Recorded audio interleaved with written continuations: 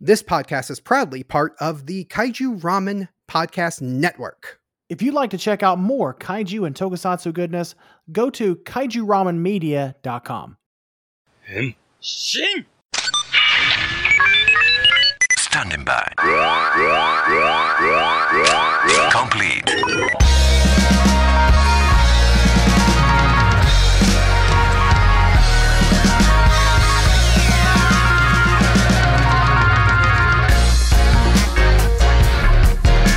Greetings, heroes of the internet. I'm Nathan.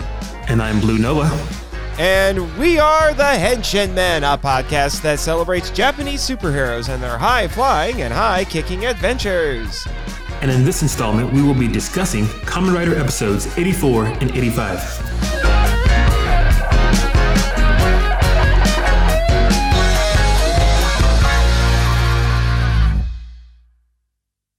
Hello, listeners! Before we get to the plot breakdown for our first Kamen Rider episode, I wanted to take this opportunity to introduce a very special guest here with me today. You heard him a little bit during the intro, but YouTuber extraordinaire and apparently some people's favorite Toku nerd, Blue Nova. Hello, everyone. Hello. Glad to be here. I am excited to have you on. I've been following your channel for a couple of years now. It's been a couple of years? Yes, actually. Oh my gosh. And funny enough, you actually started your journey through Kamen Rider around the same time that I did under the supervision of my past co-host, Travis Alexander. You've been making some videos about it. Yeah, it was about a year ago. Yeah. Mm-hmm. And I mentioned this before we started recording. I've actually referenced your videos a couple of times in the show. Oh, nice. Yeah, you're getting around. Oh, yeah, but you got started doing all that stuff about Godzilla and Kaiju. You've been expanding out into the Tokusatsu superheroes. Was there anything in particular about Kamen Rider that made you want to take that dive? Because this is a long show. Trust me, I know all about it. I've been podcasting about it for a year and a half. So around the time that I made the Ultraman video about the various media that's been inspired by Ultraman, there was a comment that someone asked me to do the same for Kamen Rider. Now, I've looked through Kamen Rider a few times before, but I never actually sat down and committed to it. And I was moving around that point. So I was in my hotel room and watching. I said, you know what? I'm going to just sit down and binge Kamen Rider. I did, and I was having a swell time. I found it entertaining and creative. It got me hooked, so from that point on, I was just on the Kamen train. Was that your first Kamen Rider show? 71? Yes. So, are you old enough to remember the infamous Saban's Masked Rider? I am not. I do not think I was alive. You're not missing much, let me tell you. That show's reputation precedes it, and with good reason. Oh, Furbus. Oh my gosh. Oh, what they did to Kamen Rider Black RX. Saban, what were you doing? Although Masked Rider's appearance on Power Rangers was pretty fun. I will say that. I mean, that must I've joked before this, like that must if any Japanese people watch that 3-parter, that must have made their brains explode because they're like Zyuranger, Die Ranger, and Kamen Rider Black RX together? Yeah, that must have been pretty wild. What are they smoking and why did they throw it into a blender? Well, now that Kamen Rider Black Sun is out, they have an opportunity to do Masked Rider Part 2. Yeah, that would be interesting. Yeah. A Kamen Rider Black Sun RX. Might not be the most appropriate material to do that to. Probably not, but now we're actually getting an official release of Kamen Rider Black, which is really cool. I've been wanting that for a while. I watched the first couple episodes of Black on Toei's YouTube channel, and I was hooked, man. Oh yeah, those first 2 episodes are great. Oh, they Absolutely. are. Oh, they are. And I'm like, this is the Kamen Rider show for me. I need this. And I did watch the first couple of Black RX because of its connections to Power Rangers. Because, I co-host the Power Trip with Michael Hamilton, where we're going through the Power Rangers franchise. So I thought I should see what Black RX is like. And it's really different. Yeah, that's what I've seen. I haven't really committed to it, but I've seen and heard some very interesting things about that show. About Black RX or Saban's Master Rider? About Black RX. Black RX, yeah. It's tonally different than the original, which I think bugs some people, but I'm guessing there was good reason for it. And as far as I know, I think that's the only Rider show that's gotten a direct sequel. Now, some of the 70s stuff I know were technically continuations from each other, and because they would have like Kamen Rider and Kamen Rider V3. Yeah, like V3, because they would have cameos from past Riders. But this one was like, no, this is a direct continuation with the same characters and the same Rider, even though he changed costumes. I've seen plenty of people say that RX should have just been its own show. They should have dropped the connection to Black and started a new protagonist. Potentially, because like I said, it is really different. But, we're not here to talk about Black and Black RX as much as we might want to, because I know you just released a video. About Kamen Rider Shin. Yeah. Oh man, you did just release a video actually on Kamen Rider Black, so some shameless self promotion there for you. Appreciate it. Yeah.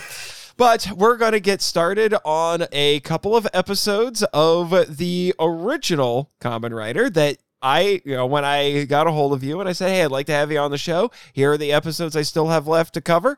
And I asked you which ones you would like to do. And you said, how about these? And I'm like, all right, we're doing those. And it wasn't until I saw the episode preview for the first one we're about to talk about why you chose that. But we'll get into that after I do the plot breakdown.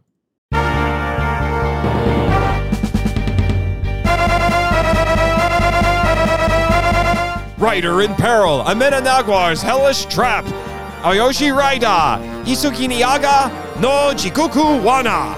In an episode directed by manga legend Shotaro Ishinomori, Gale Shocker turns Rider Girl Maki's father into a deadly kaijin, Anemo Nagwar. The man is ordered to kill Kamen Rider at all costs, and even goes so far as to kidnap his own daughter, but he fights this programming at every turn. Will it be enough to save everyone involved, including himself?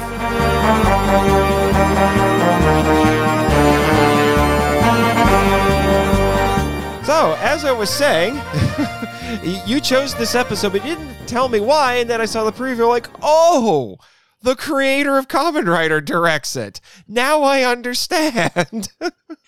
Yeah, and he brings a very unique visual style to this episode. Yeah, because when I went to the next episode, I'm like, this feels like it just goes back to typical Kamen Rider. It goes back in that direction, but I do think 85 still has a bit more ambition than the standard episode. Yes. So, you said this has how did you put it? The distinct visual what? A unique visual style. Unique visual style. Tell us a little bit more. So a lot of, especially the earlier episodes of Kamen Rider, the first 13 that most people talk about when they talk about the show, they are very experimental. Mm-hmm. A lot of playing with lights and with camera angles and like rotating the camera side to side. Upside down. Yeah, upside down as well. That kind of disappeared after episode 13. Mm-hmm. And it became more standard, but then around that point they had more money, so you have greater polish. Mm-hmm. Compared to what the Ultra series was doing at the time, overall Kamen Rider is pretty standard for most of its run. But yeah, time, this was the 70s Ultra is crazy. It's and every Ultra series is a different brand of crazy. Like Return of Ultraman, which aired at the same time, looks amazing. It does. It's a gorgeous show. Yeah, and then you get to Ultraman Ace, and everyone at Supro was on acid. Because that's what Ace is an acid trip. Back to Kamen Rider. Yeah. We'll save Ultraman for another day. Yes. Sure. So Ultraman had Akiyoji Soji. His style of filming things kind of became the Ultra style. Mm-hmm. And I love it. It's very unique. I think that what Shotaro does in this episode is probably closest to what Jisoji was doing. Gets away from the more standard look of Kamen Rider overall. And you start getting some very strange shots. Yes. And It's very weird moments, like whenever the bikers were approaching Kamen Rider, and it's just silent. I know, that threw me off so much. Yeah. There's It's cool.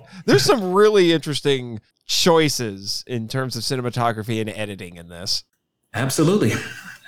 Yeah, so like it starts with this sweeping helicopter shot, and I'm like, they must have allocated a lot of money to this one because They get a lot of use out of the helicopter. yeah, they did. There's a lot of helicopter shots. Yeah, there's the helicopter shots, and then Taki spends most of his time in the episode in the helicopter. Which is interesting because I wonder if some of you brought this up. Actually, this is one of the bits of one of your videos that I referenced about how some of that middle era of the show, how the cinematography got stepped up a little bit because they had just made some movies, which are now available to view with subtitles on Toei's YouTube channel. And I just watched them actually in the last couple of weeks.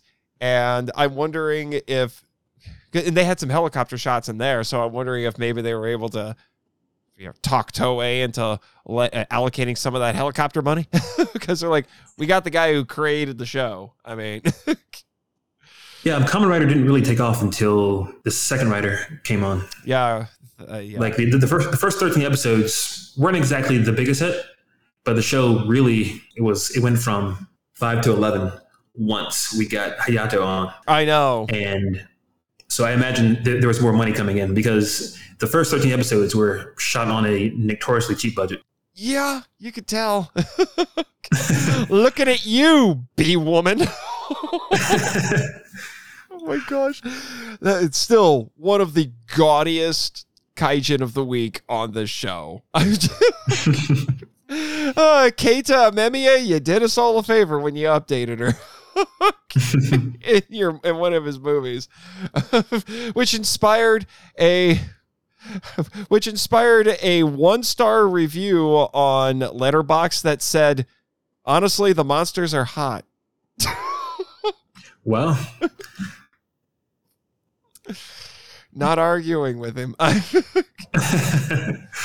Yeah, but we see how there's a lot of helicopter shots in this. There's some, I'm looking through my notes to find what I wrote down about some of the things. You mentioned the goons coming on the motorcycles, and it just cuts to absolute silence for several seconds, which really stands out. it does. You have a lot of shots from the perspective of the bike as he's chasing down the yellow rally car, red and yellow rally car. Yes. There's also, I call them beauty shots. I said that they kind of pad out the episode because there's all of these like sweeping beauty shots of landscape and other things, or just the, seeing Kamen Rider going around on the motorcycle. The only part I felt was too long was that one shot of Hongo chasing the car.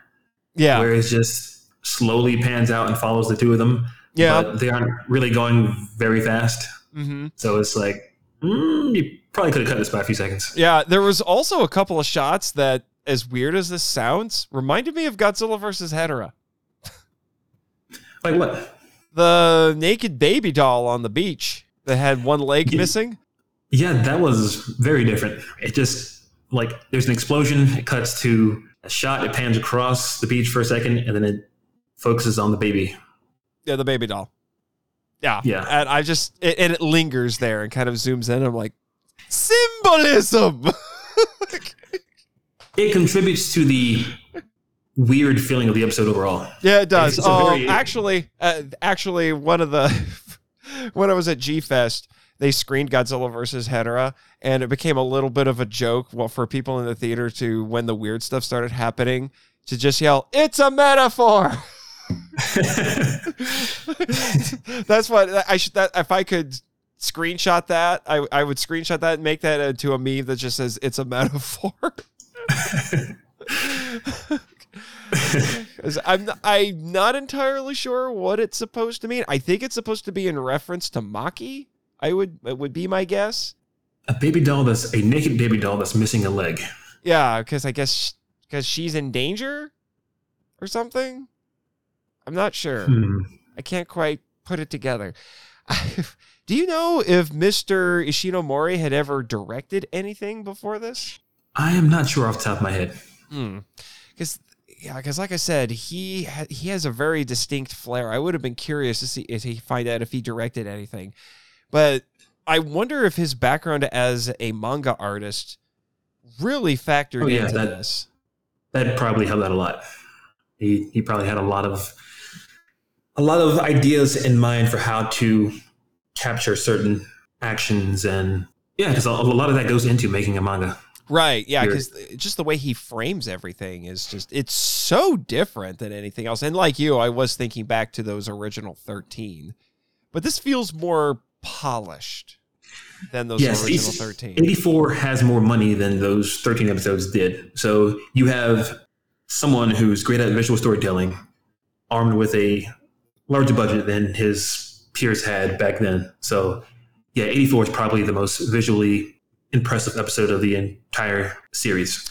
Yeah, I mean, I still have another 13 or 14 episodes to go, but at this point, yeah, you might be right. Although I am really fond of the dam use in, I think, episode 54, the one with the town that was overrun by the snake. Oh yes, kaiju. Yeah. Like there are a lot of cool shots in there, but overall, as an episode, 84 is definitely the better example. Yeah, for sure. And then there was that very interesting use, and this will come back a little bit in the awards, but you had General Black getting into the Kaijin's head and basically gaslighting him, and it was done kind of minimalistically and a little bit ethereally. The camera spin around his head as he's struggling to fight back against General Black's encouragement, I'll put it lightly. Is very distinct. Yes, it was. And that's the other thing that's different about this that I appreciated is this is one of the rare instances in the show where the audience is meant to feel sympathetic to the Kaijin. Mm-hmm. And I can't think back to too many episodes of the show where the Kaijin are redeemed or saved in the end. I can count those on one hand. At this point, it's not the first time that it's happened, but it doesn't happen very often. The episode in which Goro, he's in the hospital. Mm-hmm. So this happens early in Hayato's time as Kamen Rider, when he's the main star of the show. The Kaijin of the episode, I believe, is the brother of that one kid. Yes, and he gets redeemed, I do believe. Mm-hmm. Yeah. I'm trying to think. Wasn't there? What was it? The wrestling dinosaur? Is that one where he didn't die at the end, or did he die at the end? I can't remember. That was another kind of Goro-centric episode too. It could be misremembering because there's been a lot of episodes of this show. This show is long. yeah, it is. And a lot of things just start to blend together a little bit after a while. There was one in those first 13 episodes where I think they had an opportunity to go that route, but they didn't really do a whole lot with it, which is the one where it was one of Hongo's old friends. It was very Hongo early on. Want him. I remember him saying, "Go back to being who you used to be." Yeah. But he was like, "Yeah, nope. Nah, that's not for me." Yeah, nope, not interested. And there've been a few Kaijin where it seems like the people who get turned into the Kaijin were not necessarily on board with doing it, but after the transformation, they're totally fine with it. Yeah, episode 13, the soccer player. Yeah. He was like, "Yeah, no, I'm not becoming a shocker Kaijin." And then whenever it happens, he's like, yeah, sure. Yeah. So, I mean, there's been opportunities to do it, but like I said, once the transformation happens, if you see one, they just go along with it. But this is one of the rare instances where there is actual conflict, internal conflict with the victim of Shocker. Well, in this case, Gel Shocker. I have to keep reminding myself. It's Gel Shocker, even though Gel Shocker is basically just Shocker. And it makes the drama all the more compelling. Yes, it does. Especially since we're actually going to use one of the writer girls and actually have the writer girl make a meaningful contribution to the story as opposed to standing around looking pretty. No, the writer girls, at least earlier on, were decently involved. Yeah, I remember a lot of fight scenes early on when whenever they popped up with Hayato back in episode 14. Yeah, and especially like those first 7-ish episodes, they were involved in sword fighting and helping saving hostages. Yeah, that's true. But then after a while, they just stopped doing things. and now we have one that her entire personality is she likes food. Oh, yeah, her. Yeah. We get it. Although I found something interesting that one of the past writer girls was actually half white, half Japanese, and she had a singing career. Yes. I cannot remember her name off the top of my head, but yeah, she looked the most distinct out of the first three writer girls. She did. And then when I looked her up, I was like, man, she's lived a very interesting life. She's still around. Oh, yeah. She has a website. And so... And she, the character, really wanted to get with Hayato in the beginning. Yeah, she did. And I'm just... I just found myself wondering, like, man, what must it have been like growing up? Because from what I've read of her biography, she's the daughter of, I think, an American serviceman and a Japanese woman. And I can't imagine what it would have been like growing up in Japan, because she was raised in Japan. I wonder what it was like growing up in Japan as, half Japanese. So, Travis and I had an interesting little conversation about that. But getting back to our episode, so we've talked about all the cinematography and the weird kind of Godzilla versus Hedorah style shots in this, that make you wonder, like, what is that even supposed to mean? I wonder if Mr. Ishinomori was a big fan of Yoshimitsu Banno. I do believe that kind of filmmaking was in style at that point. Yeah, that would make sense. That would make sense. But there's also some kind of weird quirks in this too. That like apparently Gelshocker goons squeak when you punch them on the ground. Gelshocker goons are just the shocker in general. Just overall, they can change pretty wildly from episode to episode. Yeah, they do. At one point in the show, I believe Tachibana, she brought up the possibility that they couldn't speak. Well, they didn't speak because they didn't have tongues. But obviously, you have plenty of examples of them talking. So yeah, or just making weird noises. I mean, come on, you need. I don't know how you can make those weird noises without a tongue. Shockerese there, And when they first showed up, we were led to believe that Gelshocker is so much more hardcore than Shocker that the goons have to take a drug every 3 hours or they will spontaneously explode. Which sounds very inconvenient. Yes, it does. But apparently that doesn't happen anymore because no one brings it up. But then again, this show has a bit of a memory hole. It forgot that Taki got married in episode like 11 or 12.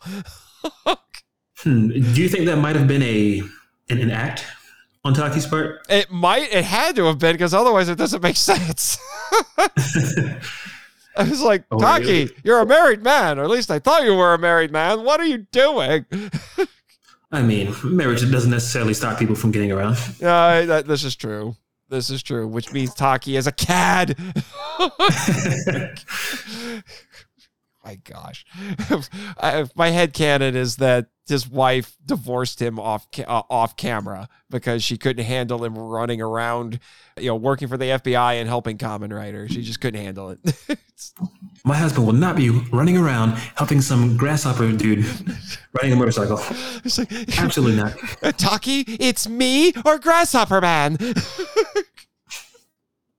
Well, we all know who he chose. Apparently. And according to Travis, he chose him quite a bit. Let's just very progressive. Very progressive. Yeah, he does shipping apparently. All right, where were we? Good question. Let me get us back on track a little bit. I'm just looking over some of my notes. We talked about a lot of stuff I had on there already. Oh, speaking of dolls, we also had a life-size Maki doll that explodes. Yeah, so I guess the villain had that in his trunk. And whenever he was appearing and disappearing, because there's like a 30-second sequence of him doing the camouflage move, where he vanishes and reappears. And I guess that's what he's carrying whenever he's doing that, because Maki ends up being in the car, which Taki finds later. Yep. And then Hongo apparently does the fastest henshin ever. Yeah, he explodes and then he's on top of the helicopter. Yeah, he's hanging from the helicopter and he's like, haha, I'm Kamen Rider. I'm like, seriously, man, that was the fastest head shit ever. Okay. That was a pretty high jump too. Yeah, well, he is Kamen Rider. So Oh yeah, he's done some pretty crazy things in the past.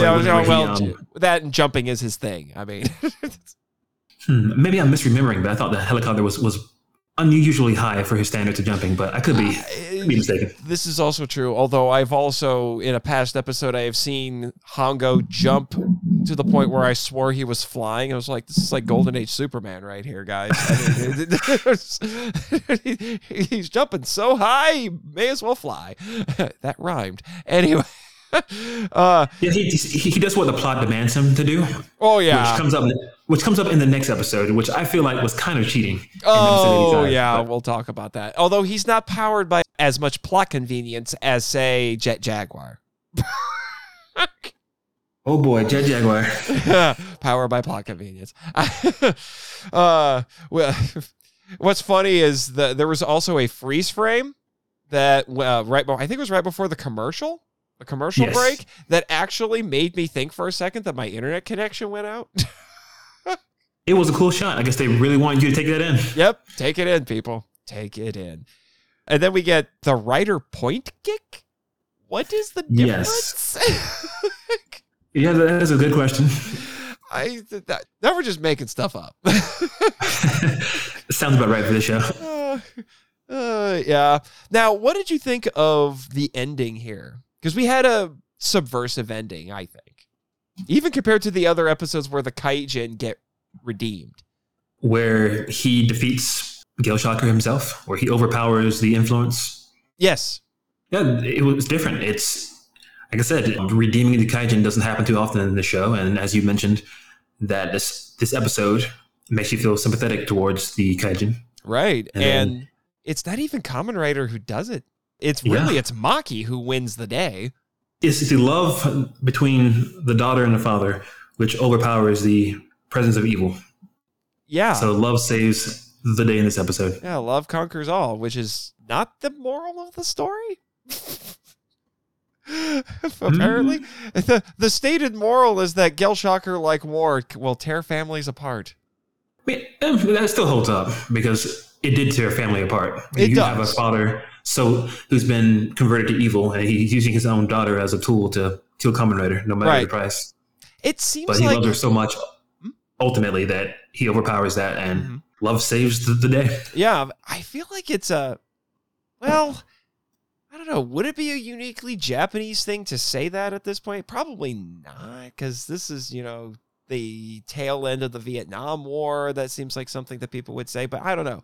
It just made me think that this is got to be a little bit of a post-war sentiment, distinctly Japanese post-war sentiment here. That I'm not too sure of, so I won't comment on that. Yeah, I understand, but it was just something that made me think about. It made me think about it, but it is something I think anybody can agree on, because that is what war does. One of the things that war does. Any other thoughts before we move on to the next episode? Well, the daughter is played by the actress from Ultraman Leo. Oh, yeah, that's true. And Ishinomori makes a cameo as the fisherman who dies whenever the Kaijin first pops up. I didn't know that. That's Ishinomori. He gets killed by the Kaijin? That's brilliant, actually. Killed by the Kaijin in the episode he directed. Yup. Take that, Hitchcock. Did you ever die in one of your cameos? That's hilarious, actually. I wish Ishinomori would have gotten more episodes to direct.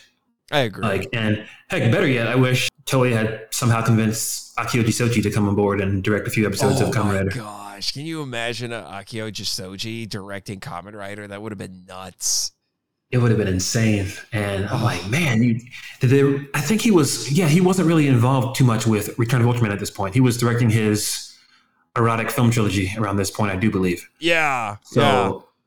Oh man. Although there was one sequence in an older Kamen Rider episode that made me think of Jisoji, which was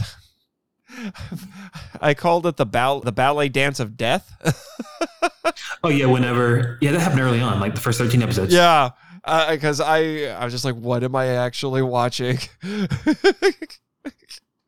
Yeah, that's the kind of creativity that it doesn't completely disappear, but it's not as whenever Hayato shows up, that kind of vanishes a bit, and it becomes far more of a standard show. Yeah, which, I mean, maybe that's what helped catapult it to its popularity. I don't know. I think it being lighter helped probably the most. Yeah, Hongo was really broody at the start. Mm-hmm. And then you have the well-adjusted Hayato who pops up, and here he is turning down chicks who offer to be his model. Hayato. I told you. Hayato. I told you. I don't photograph women. Yeah, odd. Anyway, do you have anything else? No, I think that about covers it. All right. Well, then, let's move on to episode 85. 85 it is.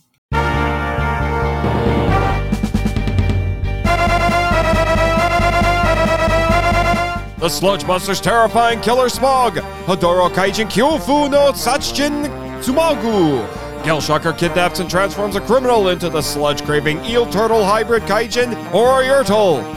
With the help of a mind-controlled scientist, this fiend intends to decimate Tokyo with flesh-eating Smog. Now Kamen Rider and Taki are all that stands in Morayurtle's way.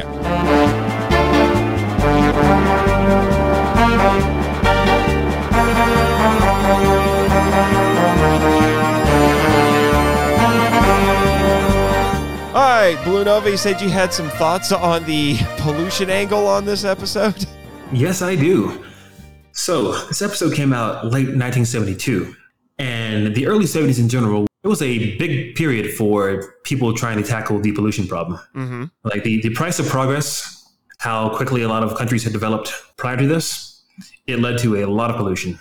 A lot of smoke coming out of smokestacks, a lot of disgusting rivers, ponds, and the Toku of that era tackled that theme quite a bit. You have the most obvious example, Godzilla vs. Hedorah, came out in 71. Mm-hmm.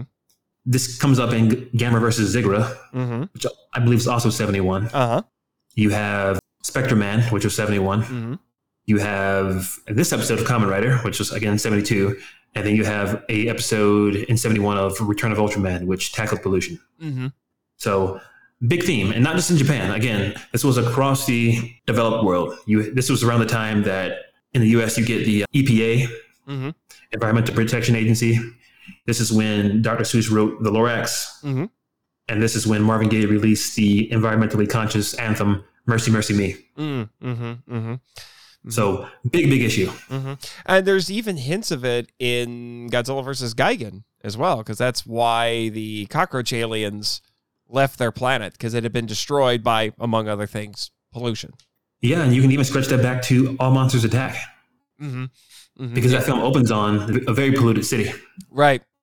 Yeah, that was to show the price of progress, the hyper-urbanization, the hyper-industrialization of the late 60s, and that which really did pave the way for Hedorah. And then by the end of the 70s, Japan started implementing a lot of new regulations to tackle the problem and managed to clean up a lot of that. Yeah, and I believe the first Earth Day was either in 71 or 72.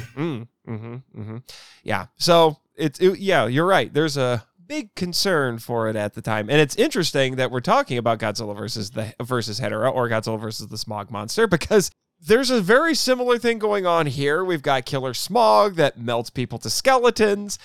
The Japanese title, as you heard me read it, we have Hedoro Kaijin, which is the Japanese word for sludge, which is where we get Hedorah. This is derived from the same word. And so there's a lot of overlap here. This Kaijin, the previous episode, it was a sea anemone and a jaguar, which is a very, very odd pairing, to say the least. But welcome to the final stretch of Kamen Rider. You get combo monsters now. This one is slightly less nutty, but good grief, this Kaijin is crazy. So it's Morayurtle. I hope I said that right, but that is how it was subtitled. He is an eel and a turtle. Yes, and it can detach its head. and its head can maneuver on its own and attack its enemies. Decapitation attack. I have no idea how that works. I don't understand. I'm like this thing's a yokai at this point. Okay, I don't know how it can do this. This is just crazy. Like Mora Yurtle is Gamera's crackhead cousin at this point. But I will say that he gets things done. Yeah, he does is get things done. Very aggressive, and this man is straight to business. Like he argues a lot with General Black, and whenever Kamen Rider escapes, he's like, "Why are we not going after him? What is the meaning of this?" I was like, "Wow." He's a very proactive kaijin. Very much so. Very much so. Yeah, I'm looking at my notes. I actually wrote in my notes, Gamera, what'd they do to you? It's an easy connection to make, unfortunately. The decapitation attack. Yeah, you're going to have to get used to that. It happens a couple of times. I wasn't ready either way. This is another case of we see the guy who gets transformed, and he doesn't necessarily seem to be in favor of it, but once he gets transformed, he's like, I like this. Do you think that might be a aspect of the brainwashing? I think it is. And that's been well established in this show. Yeah, because Shocker failed to brainwash the first Kamen Rider, so... Well, and the second. He got away. And the second. I think in the manga, maybe, he doesn't get brainwashed. Well, he gets brainwashed, Hayato, and Rider 1 has to save him. Which is what they did in the Kamen Rider, the first movie. Yes. Although you could fit that into this timeline, too, because you don't really know the details of Hayato being saved in this show. Yeah, this is true. They moved very quickly through his origin. He just pops up and he mentions that he was rescued. Yep. So, we have a pretty impressive kaijin suit. I do like this kaijin a lot for various reasons. I love how they have to specify that he needs better sludge.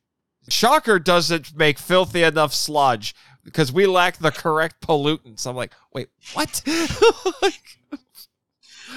I'm guessing maybe he needs certain material in the sludge. I'm guessing so because I'm like, I thought sludge by definition was filthy. But it's not filthy enough. Not filthy enough. I need more crap in my crap. Yeah. Pretty much. Okay. And apparently, Gel Shocker is a little bit more environmentally conscious, I guess. They're a little greener than other people. So I guess they're not all evil. They're all like 99.9% evil, but... I guess we can take our victories where we get them. I guess we can, but it's like, hey, Gel Shocker, I have to keep reminding myself. Gel Shocker, can you share some of that with the rest of the world? No, you'd rather take over the world? Okay. Good luck. Oh yeah, the kaijin specifically brings up Tagunorube. Whenever he's talking about the sludge, he's like, I need material like the sludge found there 2 years ago.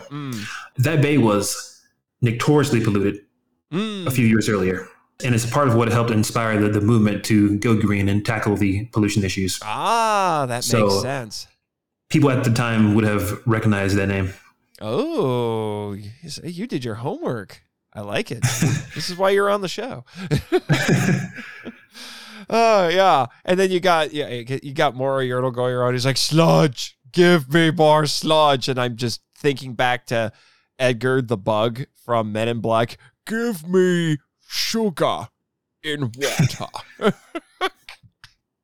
Give me sludge in water. And then later on in the movie, eat me. I said eat me. Tommy Lee Jones. And instead we got Mora Yurtle getting ahead. Oh man.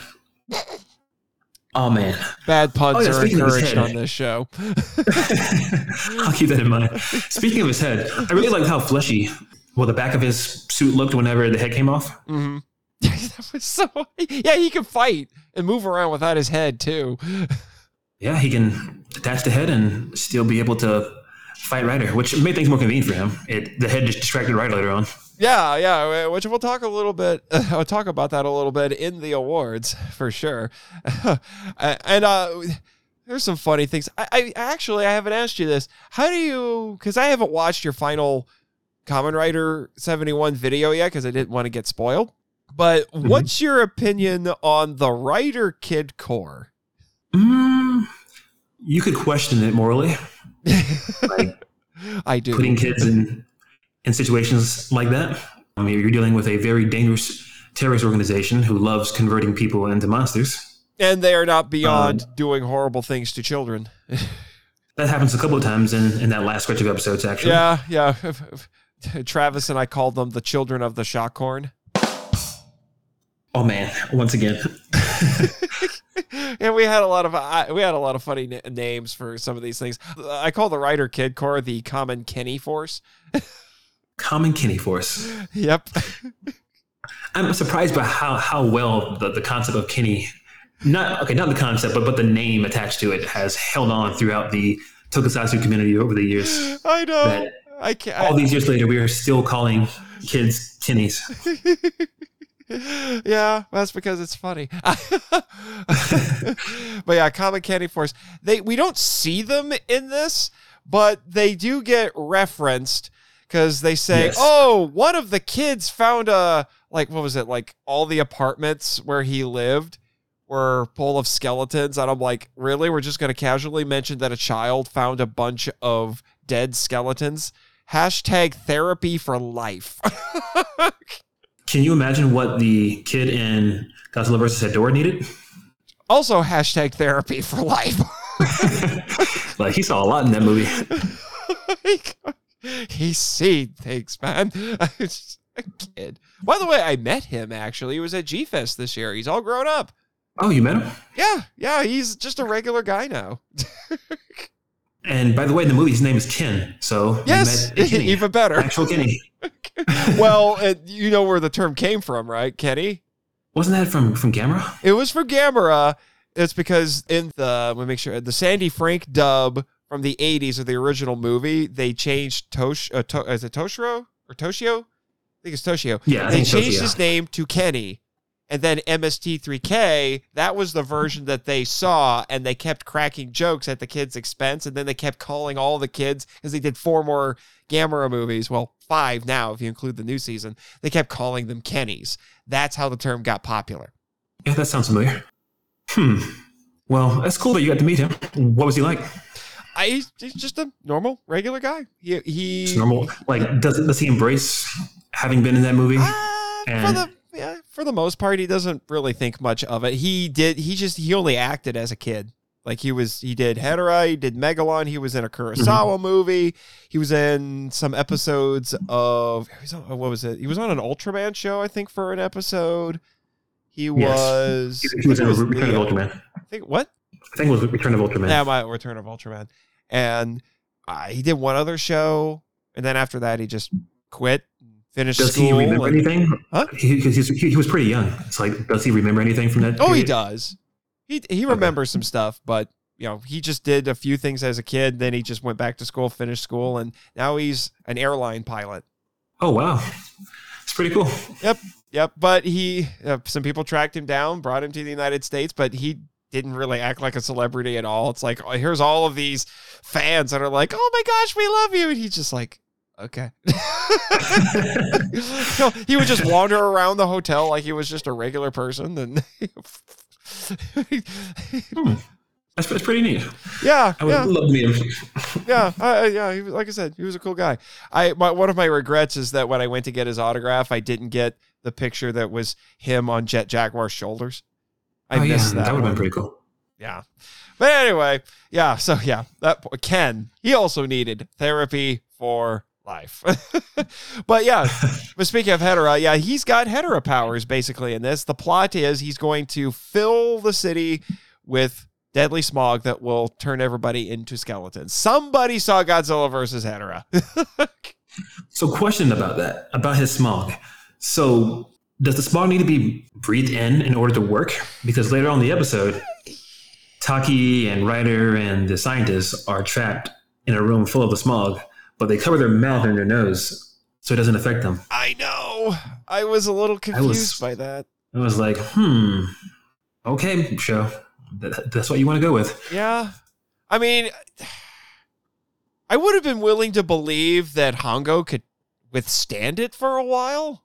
Because for Hongo, that makes sense. Yeah, because he's Kamen Rider, he's a cyborg. I like to think that helmet and that armor offers some protection.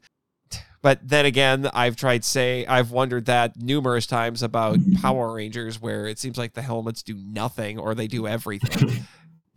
As the plot demands. Basically, yeah, because the Power Rangers can fly in space with just their suits and helmets, and that's fine, but you throw toxic gas at them and they're choking. I'm like, all right, guys. Guys. But apparently, it has to be breathed in, which I guess makes sense. It's probably melting everything from the inside, but you would think if it is that corrosive. Yeah, that it would affect them whether or not they breathe it in. Yeah. Like, I think that's how it worked in Hedorah. Yeah, that's how it worked in Hedorah. Just, yeah. Yeah, I'm not going to hold it against the episode too much, but it does seem a little convenient.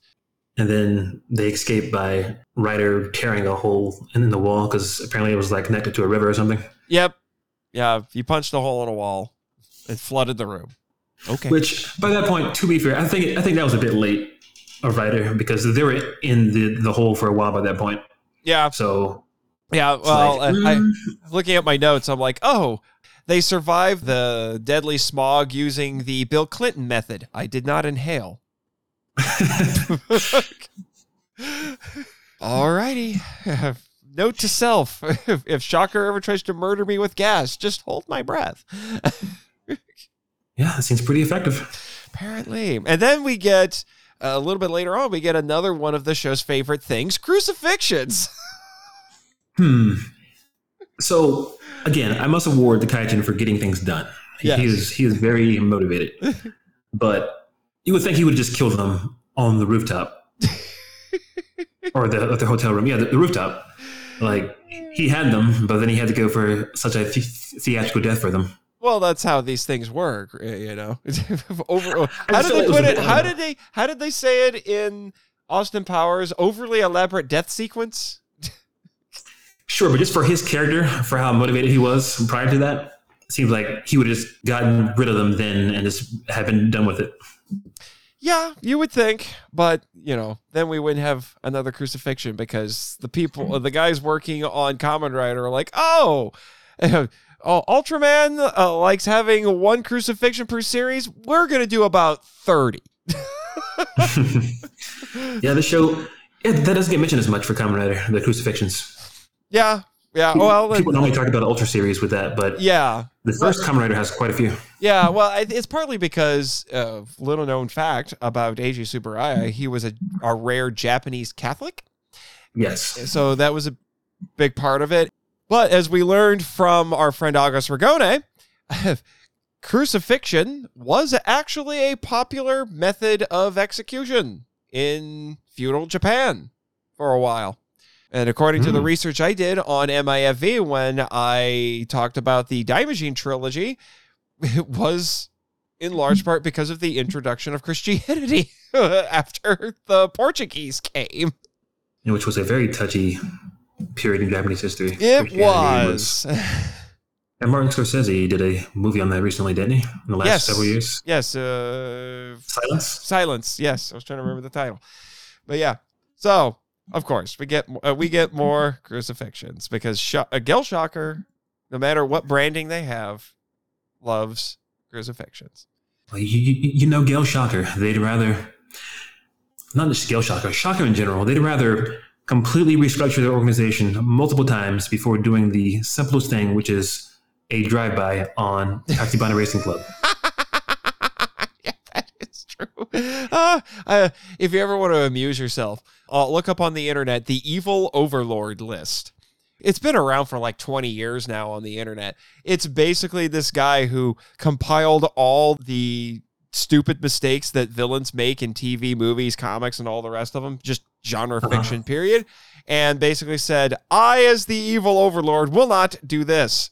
And one of my favorite ones was, if the hero asks me, before you kill me, will you finally tell me what this is all about? I will say no and shoot him. On second thought, I would shoot him and then say no.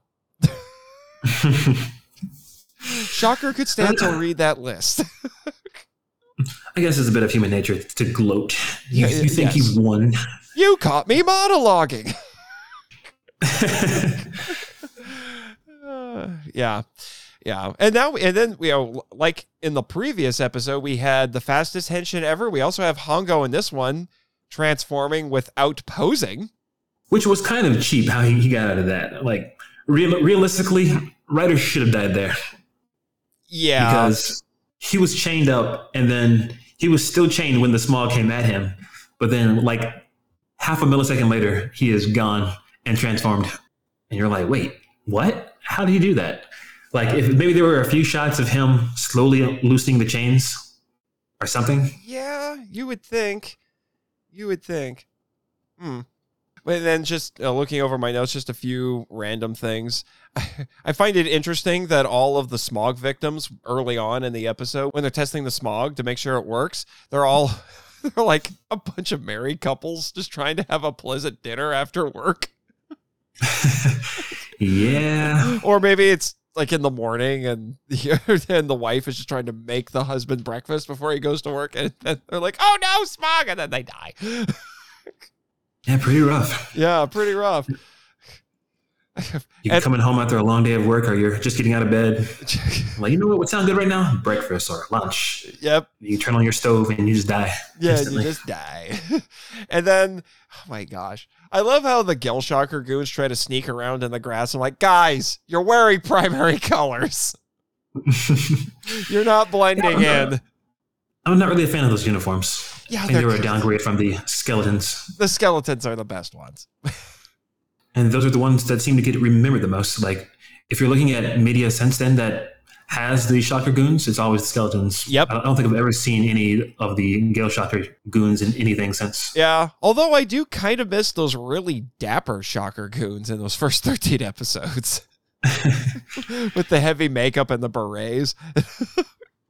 I think Anno's kind of bringing that back with Shin Kamen Rider. Oh, that I think makes they're wearing sense. berets.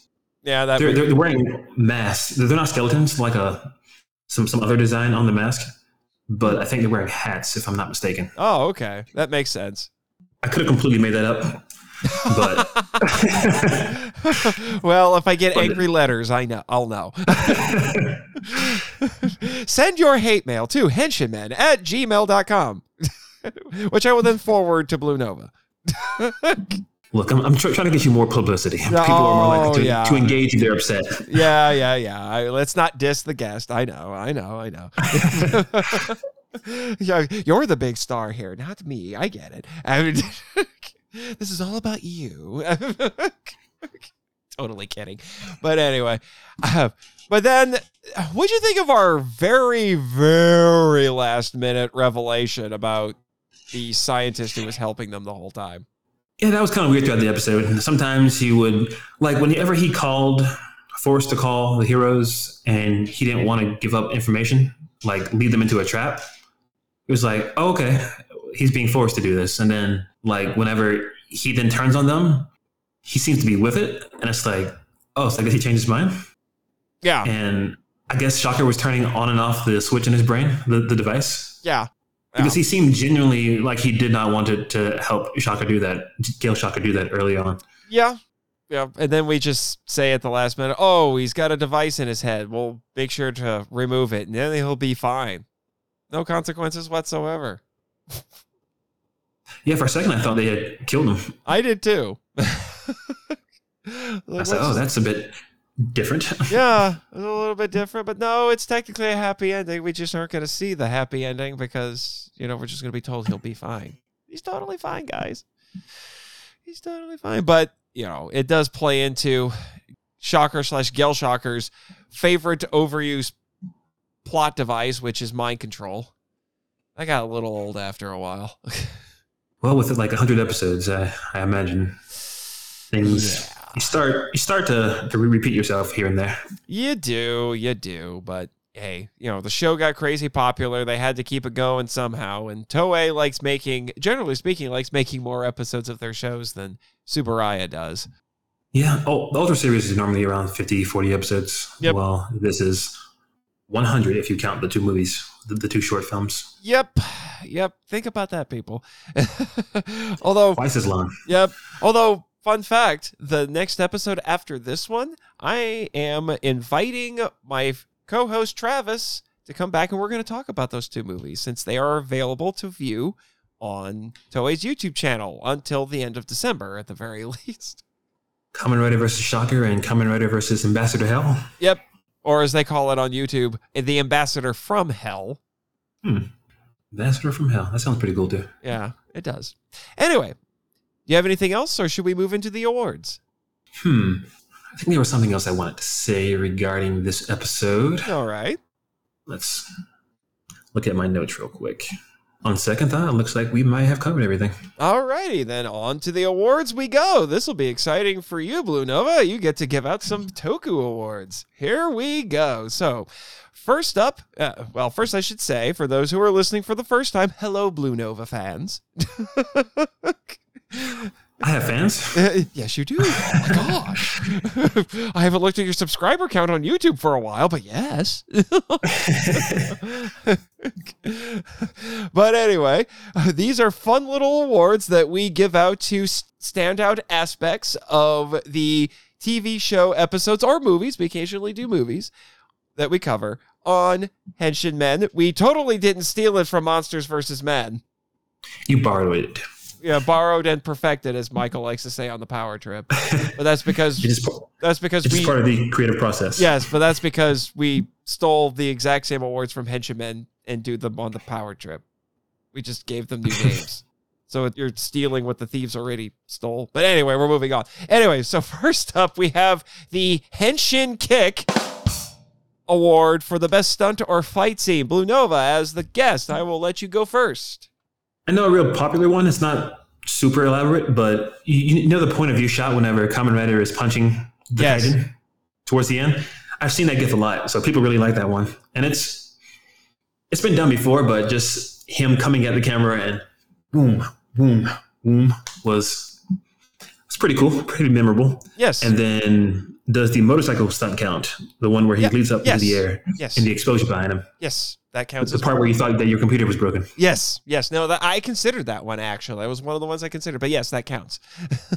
Well, then I would go with those two for most impressive stunts.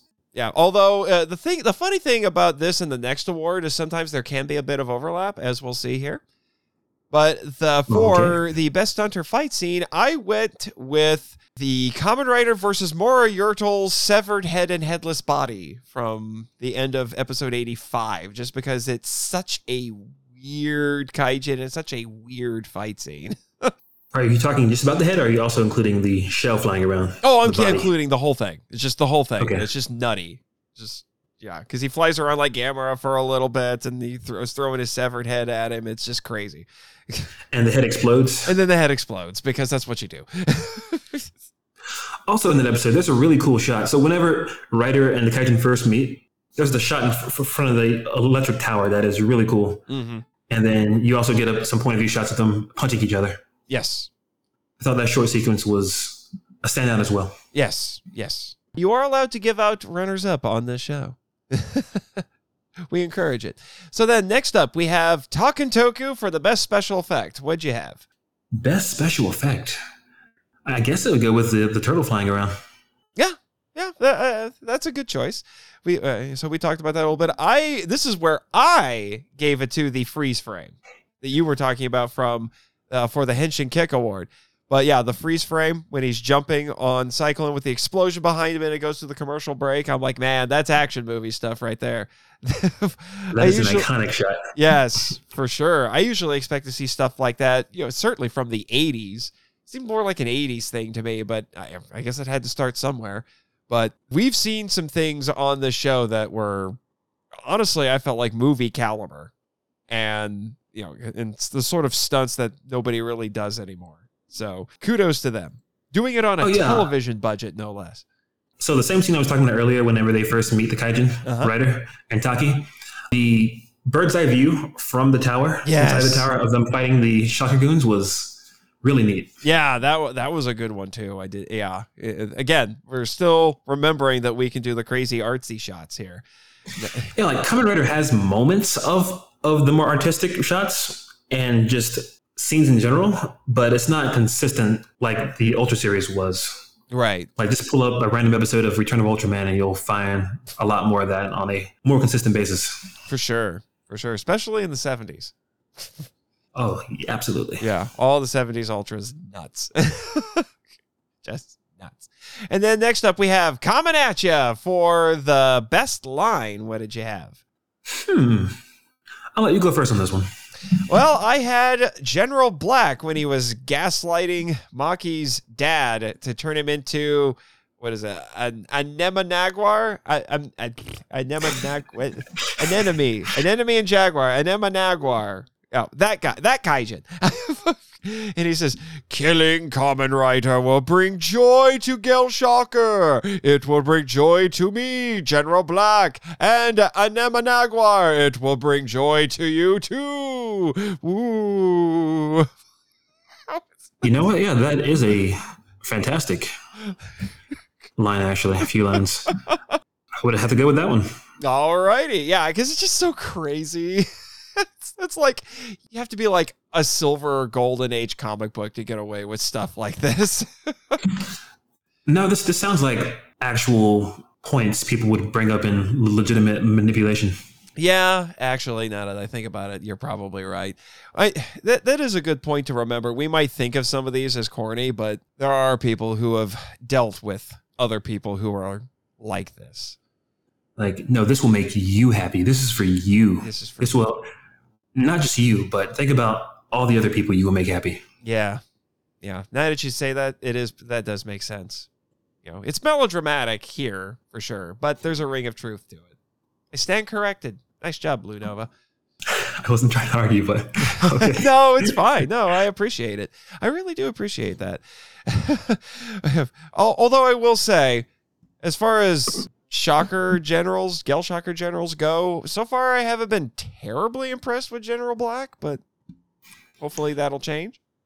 He's the more subdued of the four. Do you count the Cactus Man as a general? Not really. I think more like Colonel Zol and Dr. Shinigami and yeah, but like he doesn't get brought up or counted among them, but he came to Japan for the same reason as General Zol. This is true. Like, hey, the Japan branch is slipping. We need someone from a successful branch to come in and oversee operations. That is a very good point. And then he's there for 2 episodes doing that, and then until he dies. Yes. Oh yeah, Cactus Man. So, yeah, I thought it was kind of weird how he's forgotten, basically. Yeah, well, that can happen. That can happen. I guess just like the Ultra 7 Superior. The Ultra 7 Superior. Yeah, from Ultra 7. The first one, because he did get replaced. No, like in the last episode of Ultra 7. Oh, yeah, you're right. Now I remember. See, it's all blending together. This is what happens when you live a life where you just have a very steady diet of tokusatsu. Sometimes you forget things. Although I've heard some fan theories that was actually just in Ultra 7's head, that he's not an actual character. Yeah, I've heard that too. But if he is a character, then yeah, he's been forgotten.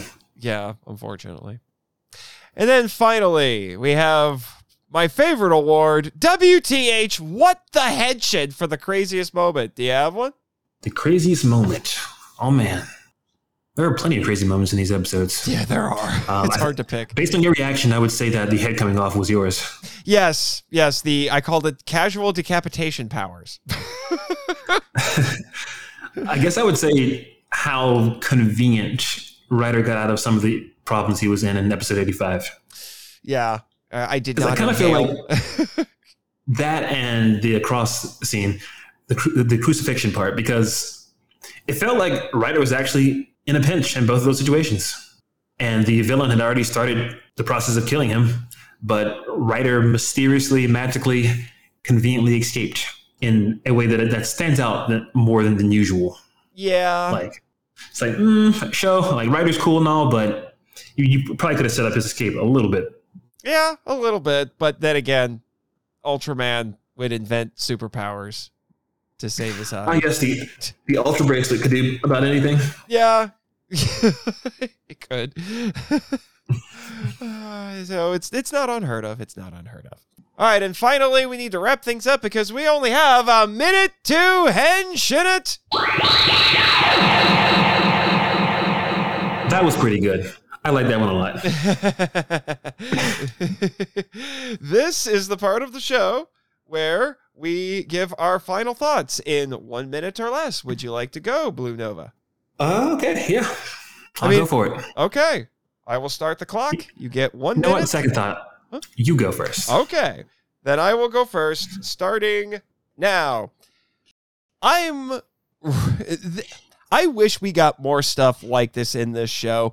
I had no idea how good of a director Ishinomori actually was. And yeah, there are some stylistic things with his episode where I'm kind of like, okay, I think you're padding this out a little bit. I was getting flashbacks to Star Trek The Motion Picture with all of its extensive beauty shots of things. But overall, I thought that was a very welcome change of pace for the show. And I think I'm with you, Blue Nova. I would say this is actually one of the most visually interesting episodes of the show, and I would probably rank it as one of my top 10 favorite episodes of the show. Now, episode 2 that we talked about today feels a little more typical by comparison, but, you know, it had one of the craziest kaijin I think we've had on the show ever, so can't go wrong there. And I'm done. All right. All right, you This ready? is my turn. All right. Yeah. On your mark, get set, go. So I am in agreement. I found 84 to be very, very interesting from a visual perspective and just a mood perspective as well. It has a unique atmosphere for this show, even with how weird the show can be at times. I wish that Ishinomori had directed maybe 1 or 2 more episodes, or no, my dream would have been for a Akioji Soji to be drawn in for at least 1 episode. Mm-hmm. That would have been very neat. And for episode 85, well, yes, it is a bit of a return to normal. I feel like it still has a bit more of the unique sensibilities going on than your standard Kamen Rider episode, like the fight around the tower, for example. And the pollution angle, which was a hot topic at the time, as we mentioned earlier, with Hedora and Zigra and Spectreman all bringing up that topic. I am glad that Kamen Rider also touched the subject, although maybe not as eloquently as some of the other shows in films. And time. All right. I gave you a little bonus there because you're the guest. Well, I appreciate your hospitality. Yeah. Plus, we had a little bit of a start and stop there that I edited out for all of you. All right, yeah, I would appreciate if you edit out some of the mistakes. Yeah, that's all right, man. That's what I do. Yeah, you'll be fine. You'll be fine. So, as I said, next episode, we're kind of pausing our Kamen Rider coverage, but yet not, because I will be bringing Travis back on, and we're going to talk about the 2 Kamen Rider short films. Kamen Rider or Masked Rider, because if you go onto Toei's YouTube channel, they switch between Kamen Rider and Masked Rider. Sometimes it's a little confusing. But Masked Rider versus Shocker, and Kamen Rider versus the Ambassador from Hell. So we'll be talking about those in the next episode. And then I will be bringing on a new regular temporary co-host, Drew from the Cellcast, and we'll be finishing out our Kamen Rider coverage up until the last episode, episode 98, when I will do a big wrap-up episode with Travis. So thank you once again for coming on, Blue Nova. No problem. I'm glad to be here. Hopefully I shared some interesting thoughts about Kamen Rider. Yes, you did. And thank you for what you brought to this. No problem. Again, glad to be here. Yep. As the kind of resident, this is a title that has been given to me by some. I did not make this myself. As the designated kaiju academic, I appreciated what you brought to this. Kaiju academic. Yeah. Man, oh man. I guess I'll add that to my resume. Yeah, I would like to have a few more. We need a few more. But in light of that, Thank you for listening to Henshin Men, a Tokusatsu appreciation podcast. You can find links to all of our social media in the description of this episode. You can listen to more of Travis on the backlog of the Kaiju Weekly podcast and listen to more of me on the Monster Island Film Vault and The Power Trip, our sister podcast in the Kaiju Ramen Podcast Network. And where can people find you, Blue Nova? You can find me on YouTube, of course, and you can find me on Twitter. The links will be below, I do believe. Yes, they will. Yes, they will. Blue Nova without the E in the blue. Yes. So shouldn't be too difficult to find. Alrighty. If you found some enjoyment from this podcast, please consider giving us a 5-star rating on Apple Podcasts, Spotify, and Podchaser. And until next time, what are we going to say? Hongo's been going to the gym and working on his henshin ups.